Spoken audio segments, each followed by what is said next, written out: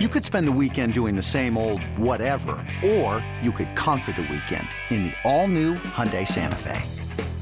Visit HyundaiUSA.com for more details. Hyundai, there's joy in every journey. This episode is brought to you by Progressive Insurance. Whether you love true crime or comedy, celebrity interviews or news, you call the shots on what's in your podcast queue. And guess what? Now you can call them on your auto insurance too with the Name Your Price tool from Progressive. It works just the way it sounds. You tell Progressive how much you want to pay for car insurance, and they'll show you coverage options that fit your budget. Get your quote today at Progressive.com to join the over 28 million drivers who trust Progressive. Progressive Casualty Insurance Company and Affiliates. Price and coverage match limited by state law. It's time to take command with former NFL tight end Logan Paulsen and former Commanders beat reporter Craig Hoffman. Welcome in to Take Command. I'm Craig. He's Logan. And we have a game to get ready for coming up this weekend.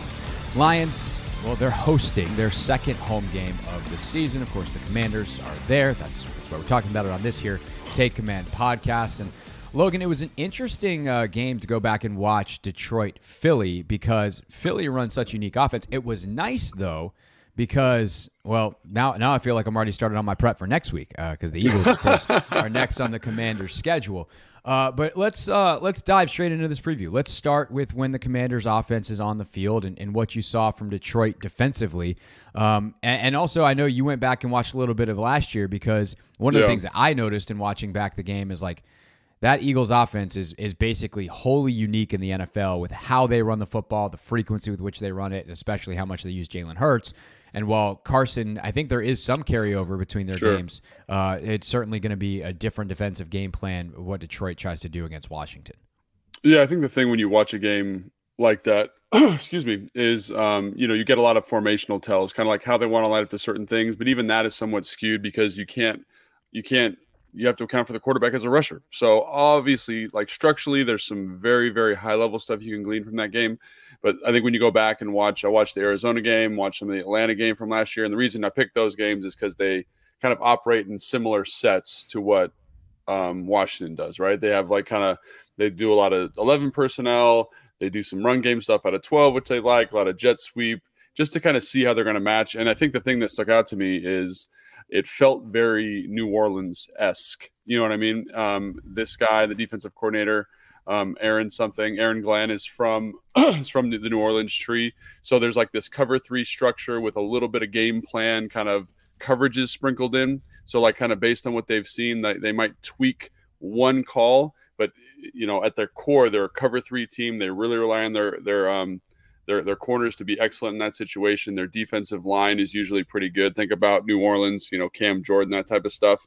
And then they get really, really, really, really lots of really spicy on third down, like extremely spicy on third down. So, I think last week Carson and the team did a very good job of staying out of third downs versus Jacksonville for the most part and executed when they were there. It is I don't want to say a must, but it's as close to a must as you can get against the team because this is going to get crazy. They double A's, guys dropping out, guys coming off the edge. There's only so many patterns you can run, but I feel like in the game I watched against Arizona, and now Arizona is maybe unique because that's Kyler Murray. That's a way to kind of get to him. But holy cow, they were very, very aggressive, very, very dynamic, and they do a lot of weird stuff on third down. Even against Philly, they did some weird stuff on third down in terms of fronts, overloading fronts, trying to get Hutchinson in a good spot to kind of on a guard or a tackle in a one-on-one situation. But yeah, so to me right now, the key for the offense is stay out of third down as often as you can. Because man, that's gonna make the game very, very challenging, just from a preparation standpoint. Yeah, they're gonna definitely throw a lot. I think when you look at what worked for Philadelphia last week, and obviously they put up 38 points. Jalen, the first couple of drives of the game. I mean, the first drive of the game, they moved the ball a little bit, and I don't think had a completion. Jalen caught a rhythm starting in the second drive when they scored their first touchdown, but he just ran it. And his ability to break contain, either one design runs and then on pass plays break contain get out, and they convert a 3rd and 15 where he just scrambles and he gets it, and that's not going to be in play for Washington. But one thing that I do think they were able to do well last week, and obviously the threat of Jalen's running enhances this so much, but they ran RPO pretty successfully. And I look at Terry and say, like, all right, where can he get more touches than the 4 targets he got last week? And he's a really, really good slant runner, big body, good hands. If he'll break a tackle and be able to keep running. And that's what A.J. Brown did to massive success last week. How repeatable is that part of the game plan, do you think, for Washington? Considering Carson, we also know, likes the RPO game, even if he's not going to pull and run it. Like, RPO doesn't have to be a quarterback run. Like, the threat of the run comes from the handoff. So, and then it's a matter of reading it. If the linebacker plays up, you pull it, throw behind him. If he doesn't, then you just hand the ball off. So is that something you would anticipate being a heavy part of the game plan, and hopefully a way to get Terry more touches if they bite on the run? I mean, it is a big part of the Commanders' offense anyway, regardless. Like, that's how they like to do a lot of their runs. They like to have an RPO element to it. And I think it's smart, especially with a quarterback who can make decisions. And Carson's shown an ability to do that. I will say a lot of Philly's success comes from the fact that Jalen Hurts can run, because you just think about it numerically, right? If you're playing a 6-man box versus a 6-man running surface, or usually you would play +1 to stop the run. You need to play like another one, because then you need to account for the quarterback, and it just opens up all of these different coverage opportunity, or these ways to manipulate coverage, right? So like you were mentioning AJ Brown, right? So one of the things that stuck out to me is they're running this kind of RPO zone read look heavy play action, and it's like drift city, and it looks like a slant kind of, right? But like that is open in the middle of the field because of the action, because the quarterback has to run, because you have to have so many bodies allocated there. So whatever they did from a running the football standpoint is going to be uniquely Philly. And the other thing about Philly that's really unique is that offensive line is a bunch of juggernauts, man. It's hard for me to envision a better group in the NFL than Philly. I know they had an injury, but even the backup guy comes in. He's a good run blocker, struggle a bit in pass protection, but like that is who they are. They've built that team kind of by accident into one of the best blocking units in the NFL in terms of blocking the runs they want to run. And again, having Hurts in the backfield makes it really different. So not only does that affect how they run the football, but also affects how they throw the football. I think that's a really important point to point out, right? So I think it'd be really tempting to say, oh, Philly had a lot of success, let's try to lean into some of this. And I think they will. But I think it's important to say, what made us successful? How do we get our numbers advantage? How do we stress the defense? And so I think back to what they did week 1, using Curtis Samuel as a decoy. That's another way to kind of open up that drift spot, right? You fake a jet sweep.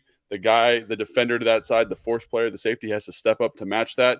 Maybe work something in behind it, work a play action off that, work a play action off of, a counter. They ran that a whole bunch last week. So finding ways to kind of exploit that in the context of your offense based on what they did, right? And there's ways to do it. You just got to think about it a little bit more acutely. A great example of that is LA, for example, right? They don't have a running quarterback. And 2 years ago, they started this jet sweep where every single play had a jet sweep action on it. And when they first started doing it, defenses were like, well, we have to allocate bodies to this jet sweep action. And it helps with the play pass. It helps with your run game. So what's this team's wrinkle? Last week, I think it was the RPO with a little bit of jet sweep. Maybe it's something different this week, but I definitely think Curtis Samuel will be an element of that. Yeah, how does, when Samuel shifts into the backfield, affect the numbers too? Can they get something similar to some of that effect? Or is, obviously, if he's back there, the quarterback is still a non-accounted for player, so the numbers don't work exactly the same. But how does that work to potentially open up that drift and get some of the same reactions out of Detroit's defense and open up Jahan, Terry, and whoever else is running the slants in behind? Well, I did a breakdown on that for Wednesday's Take Command, and I think the thing that stood out to me about it is I never understood what the value was of bringing a receiver, because why not just keep your run count the same? But when they motioned, they did it twice. When they motioned Curtis into the backfield, for whatever reason, I'm not sure why. Maybe this was just not having prepped it, but they kept the coverage player outside of the box as an overhang player, right? So the run front stayed at 6 men, even though you've brought a 7th man into the box. So again, if Gibson can block anybody, like fall down and cut somebody, or just kind of, whatever, be a decoy, be in the way, you are plus. You're plus, which is very, very rare from a run game standpoint. So the fact that that's how they respond, I would expect Detroit not to do that. I think they showed enough of Curtis Samuel in the backfield. Now, if they do that, let's say they match numbers wise, that's an advantage for Washington also, because Curtis Samuels can run a choice from the backfield, right? I think that's why they kept the safety in the overhang position, because you think he's going to motion back and then run a choice route, and you want a good coverage player there. Let's say Detroit says, screw that. They hurt Curtis hurt Jacksonville as a rusher. Let's match him in the box. Again, that speaks to an advantage for Washington. And now it just depends on, can Scott Turner kind of be one step ahead in terms of playing chess versus checkers. And I think he can, because he showed a nice ability to do that. But that is, again, that's a great point by you.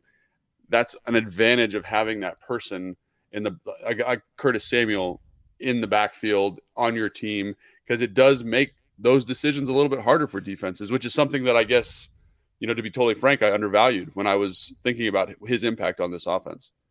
Yeah, playing those number of games is huge. I mean, it is in many ways the key to a successful offense is getting yourself the advantage before the snap and having your quarterback know it, because it makes the decision-making process a lot easier for him. All right, taking away some of this like very specific RPO, which, again, it should be a part of their game plan and potentially a big part of their game plan this weekend. But like, if you just kind of take more of a blank slate approach, where would you attack? Where would you avoid on this Lions defense if you're Washington? Well, I think like with any team in the NFL, they're having a little bit of struggle at linebacker. They have a young player, Rodriguez, I think is his name, number 44. See, this is why you needed to watch Hard Knocks, where you'd know all about Malcolm Rodriguez, a.k.a. Rodrigo. Okay, yeah. Well, I got to watch him. He's a good football player, very assignment sound, but he's a rookie. Alonzo's the other guy they have back there. I think he's coming off of an injury, got nicked up in the game a little bit. But that's the level of the defense that I'm trying to attack always. I just think that they are in the worst spot to match up, right? I think you get a lot of your cover 3 beaters, which is excellent, because at least to my eye, a lot of what this offense does well is attack cover 3. So I think that you should expect cover 3. You should attack cover 3, which is what this offense, at least conceptually what I've seen so far, seems to have a lot of stuff in that does well in that department. And I think the linebackers I think Rodriguez is a good football player, but he's young. So give him a lot of stimulus. Let's see if we can get Gibson in one-on-one situations with him. Test their rules. I guarantee you they'll coverage bust, right? And I don't think their defensive line, I think there's some talented pieces there. Like McNillis is an interesting kind of run-stopping player. Hutchinson obviously has got some talent. But it was underwhelming. Now, is it underwhelming because they played Philadelphia and Philadelphia is one of the best offensive lines in the NFL? Probably. Is it underwhelming because they do so much zone read and RPO that it kind of makes that group inert? Also probably. But again, like, it wasn't like, oh my gosh, they've got this monster over there, Khalil Mack or Joey Bosa. It was like, this is a good football player, but definitely manageable. So I'd say do what you did last week, run the football, find ways to get that middle linebacker, that linebacking core unsettled, and find matchups against that group. And I think a lot of that cover 3 stuff is going to be really good for you. Now, like I said, they run a little bit more cover 2 than like Jacksonville does, for example. But if they're running cover 2, you should run the football. You know what I mean? Like find a way to kind of get them out of their key, like their sink, their keys. And so that's kind of my 1,000-foot view on the game plan as of right now. I would expect to be cover 3, attack the linebackers, and I'm not overly concerned about the defensive line pass rush. Hutchinson did show some twitch and some flash, but I definitely think it's like a manageable type of player, if that makes sense. Yeah, it's going to be interesting to see how he matches up, because, I mean, he had a couple monster drives in the preseason where he looked phenomenal, and you're like, oh, he's a good player. The second break. Yeah. But, if Cosmi can handle him, Leno can handle him, because they'll move him around a little bit probably. If those guys can handle him one-on-one, then, that makes your life a lot easier. If all of a sudden you have to chip and, leave tight end, leave running back in, it takes away some of those weapons and some of those guys that you want to attack those linebackers with, especially, again, tight ends and running backs in those one-on-one matchups, or just at the very least in the middle of the field. I'm also curious to see if they have any more, like, for lack of a better word, tricks up their sleeve. Like, last week they have the screen to Armani. They do that kind of stuff. And, like, De'Ami Brown doesn't play at all. Do you try to dial up a deep shot for De'Ami since he didn't play at all? And, you may be able to slip him in, underneath. What else do you have for Jahan? What else do you have for Terry? Obviously, we saw a lot of the bag with Curtis last week, but there's still going to be more. And Curtis is just tough to defend in general. Like, that's the thing about Samuel that I think is underappreciated, and why this is what they had in mind when they signed him, was a guy who can not only just play wide receiver, but could legitimately in a pinch play running back. And so getting him those carries, getting him those touches, getting him on the move, jet sweep action, like, that's going to happen every single game. And watching how defenses react to it is going to help dictate where the ball goes elsewhere. But, like, step one in a lot of ways is what they do with Samuel. Yeah, absolutely. And I think, like, he's he's a big cog, right? You know, you have all these weapons. I think Samuel, Gibson, McKissick to a certain extent. I think all of those pieces are going to be very, very critical in terms of finding those mismatches, right? I think if, you know, they do play an extra linebacker versus 12 personnel, can you get Logan Thomas or Armani matched up against that kind of extra cover player in that position, or that extra kind of run player in that position? And I guarantee you Logan, Armani, even Bates can probably win that matchup. So again, like that's where, again, we talked about this on our last show. Can Scott Turner stay innovative while still keeping his offensive identity? And that becomes a really big question, I think, and kind of maybe the most important question going into this game, because, you know, he showed tremendous talent early in the game, but then they kind of normalized back to something resembling more of an NFL offense, right? So can you still push that envelope? Can you find those little things to kind of give you an edge formationally, personnel-wise, conceptually, right? And you just mentioned a couple of guys that I think are key to that, right? You know, we didn't talk about Terry or Jahan, but those guys kind of play outside. They're your traditional pieces. Those people on the that operate on the interior are more of your kind of chess pieces where you find those mismatches, quite frankly. So again, yeah, using those parts successfully. By the way, fun matchup on the outside, Terry versus Okudah. Those two guys at Ohio State together, so they know each other pretty well. And he's playing better right now. He didn't play great, but he had a solid game. And then I think another guy we haven't really talked about is the guy in their safety who got ejected, is Tracy Walker III.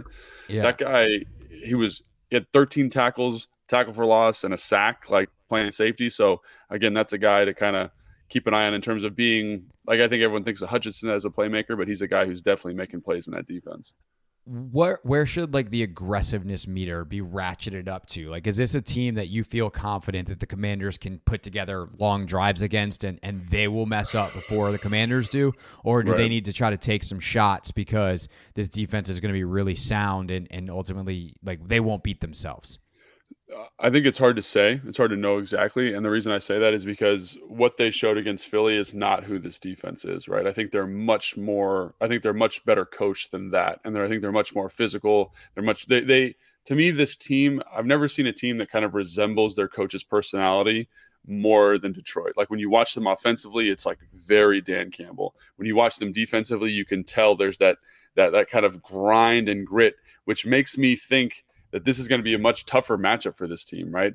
Those mistakes that Jacksonville gave you, jumping off sides, the penalties, I don't think are going to be there. So you are going to offensively have to kind of be consistent, be well coached, be disciplined, and execute, right? Like there was a couple times in the game where Carson's missed some open throws. I think those throws come back to bite you in the butt against this team because I just think I think this team is better.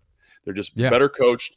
They're where they're supposed to be. They play with an edge that I like. I think this is a different Detroit than a lot of fans might have been expecting coming from the offseason. Like this is a matchup that I think is very, very sneaky, and it's going to be very, very challenging. Like the Commanders are going to feel this game offensively and defensively when this is over because of the roster that they built there. Yeah, and look, they're favored. Like Detroit is favored by 1.5 in this game. You know, obviously Vegas typically gives a home field advantage. Typically that is 3 points, which tells you that they think the Commanders are a little better if they played on a neutral field, but not by much. And with the home field advantage, the other advantage, you know, they have is like the inherent mental advantage of desperation. Like the Commanders feel probably pretty good about that performance. They're 1-0 on the year. They know they got a huge division game coming up. They're getting asked about what would it mean to go 2-0. And the Lions are like, hell no, we're not doing this again. We are not going to be a team that is flirting with 0-16 like we were last year until I think they didn't win a game till at least November, if not December.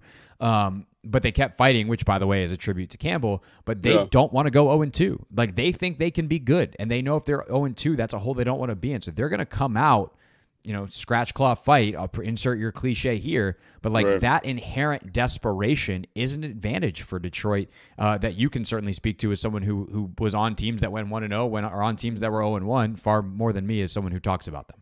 Yeah, and I also want to point out that I think this offense is more talented than Detroit. Right? Does that make sense? Like they're more talented than Detroit's more talented than Jacksonville. No. Like the Commanders' offense is more talented than the Detroit defense. Like, gotcha. This is an advantage. I want to make it clear that I think this is an advantage for this team. But if you look back and watch the film, which I've done like more than I care to admit at this point, Jacksonville helped them out.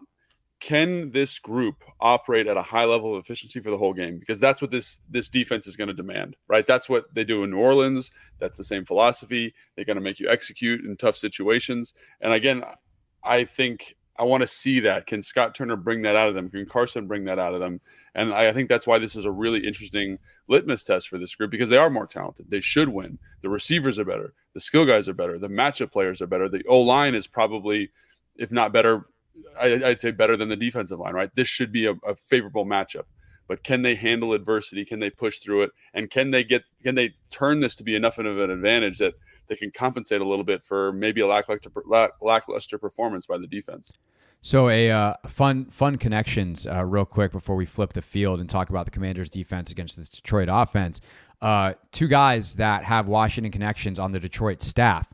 Aubrey Pleasant was here for a long time. Aubrey is the assistant DB's coach. And then I did not realize this until I was watching the game back and saw him on the sideline with the headset, and then went back and looked it up.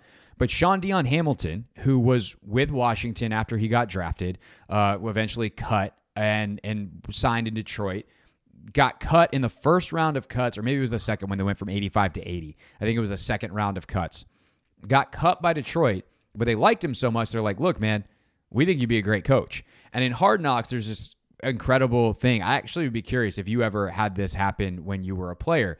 There's a day of practice where Dan Campbell says, I'm going to be the only coach out there, and I'm only blowing the whistle. I'm only keeping the train on the tracks. Nobody's coaching. It's a players-only practice. You guys are running your own individual drills. You're running your own team drills. You're running everything. You're calling plays. You're literally doing everything. And it was really cool to watch that really happen on Hard Knocks and see how the players reacted, who steps up, who organizes things. And it's a test of your leadership. It's a test of your organization. It's a test of your dedication. And the guy who stepped up to call the defensive plays for the Lions was Sean Dion Hamilton.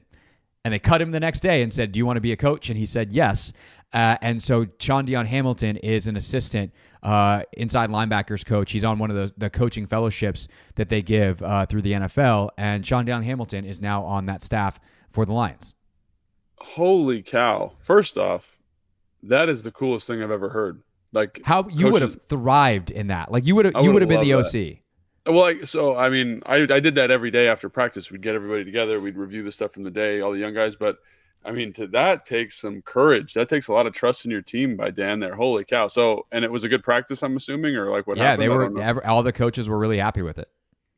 Gosh, that's awesome. Good job. The offensive coaches were more happy than the defensive coaches because the offense kind of whooped them. But, they were happy with the structure and everything, for sure. Yeah.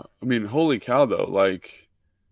That is I'm like blown away by that they did that and that worked, and that they had the maturity to do that. It just speaks to that roster, and that also speaks to what he's done there in terms of cultivating leadership. I wonder where he got that. Do you think they do that in New Orleans? I wonder. I don't know. That would be a good question to ask Campbell. That's really, that's my dream as a coach. That's like if you're coaching a team, is just to be like, hey, I'm calling the periods. You guys are taking care of everything else. And just to see if it was sharp and clean and what they did. Ooh, man, I'm fired up now. How they coach each other up. Man, Sean, that's really cool. Yeah. In terms of inside knowledge, the roster's turned over a bunch. Even since Sean Dion was here, nevertheless, since Aubrey left, I think the only guy left from Aubrey's time here is Tress. Not a lot of advantage. I was here with Aubrey, so it's been a while. I loved Aubrey. Aubrey's one of my favorite guys. I used to do this interview series called A Conversation with a Coach on a Couch, and I think the best one I ever did was Aubrey Pleasant. Incredible stuff.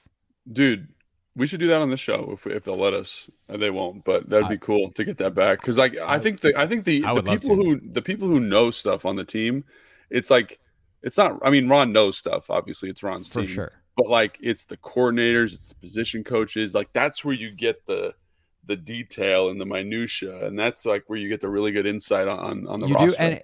It's also so important to learn the backstories of those guys. Yeah. And in credit to Ron, girls, you have Jennifer King on staff as well. Yep. what is your football story? Like, who are your influences? Like, if I'm interviewing you in that scenario, if you're a coach, like, I would learn more about your relationship with Kyle and like what you took from him over the years, which would obviously like shape the way you see the game, and you start to see the identity of a team come together. So it was a really cool series I got to do over the course of the year. We had McVay on. I think it was 2016 it had to be 2016 when I did it, because Sean was gone after that. So, it was a fun thing to do each year. Got a chance to talk to, all these different coaches. The one guy who would never do it was Bill Callahan. That doesn't surprise me at all, actually. No. Bill was apparently not my biggest fan. Of you? He didn't like that I criticized that I thought he worked his guys too much, and that's why they got hurt all the time. And I was like, well, that's not untrue. I have the evidence by the fact that your guys get hurt all the time. So, okay. I know we're like way off topic here, but like that's all right. It's a podcast. Being off topic is kind of what a podcast is for. Bill Callahan had the best ability that I've ever seen to make a bunch of badasses out of offensive linemen, and part of it was because he would just grind the ever-loving poop out of them. Just every day they'd be out there 30 minutes early. Every day they'd be out there 30 minutes late. Starters are taking every single rep. And so they galvanized, and they all hated Bill. They all hated him because it was like, man, this guy sucks. And that was so cool. But I think the thing where he fell down a little bit is you can do that for maybe a year, maybe two, and then you got to pull it back, right? You got to say, you're together now. Now I got to start taking care of you.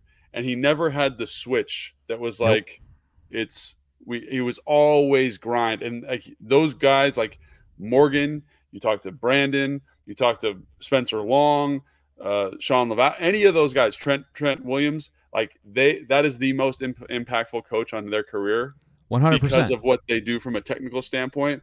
But it's just, at some point you got to realize like they're veterans now. They're not 23, 24, 25 years old. They need breaks, they need a little bit of rest. And so, fascinating case study about being able to switch your philosophy as a coach once you've kind of got that thing ground down, I never got to ask him about it because he would never agree to the interview. And then when he became a head coach, he was always very nice at the podium, but word got back to me that he was not super fond of my takes on such things. So, you are known for like just saying whatever you think, it's not that it's like unlike calculated, but like I would be like, I'd hedge a little bit. I'm a good hedger. You're a guy who's less hedgy. You're like trying to hit the ball out of the park. I'm just trying to get on base. I pick my spots. Sometimes when you're right, you got to swing hard. It's like if you're sitting dead red on a fastball. Now we're in baseball. Now we're doing Grant and Danny's baseball podcast. If you're totally sitting dead red on a fastball and it comes in hot, see ya. We're going. I don't do that. I'm hitting doubles. Yeah, you're just like, I'm going to make contact, even though it was the exact pitch that I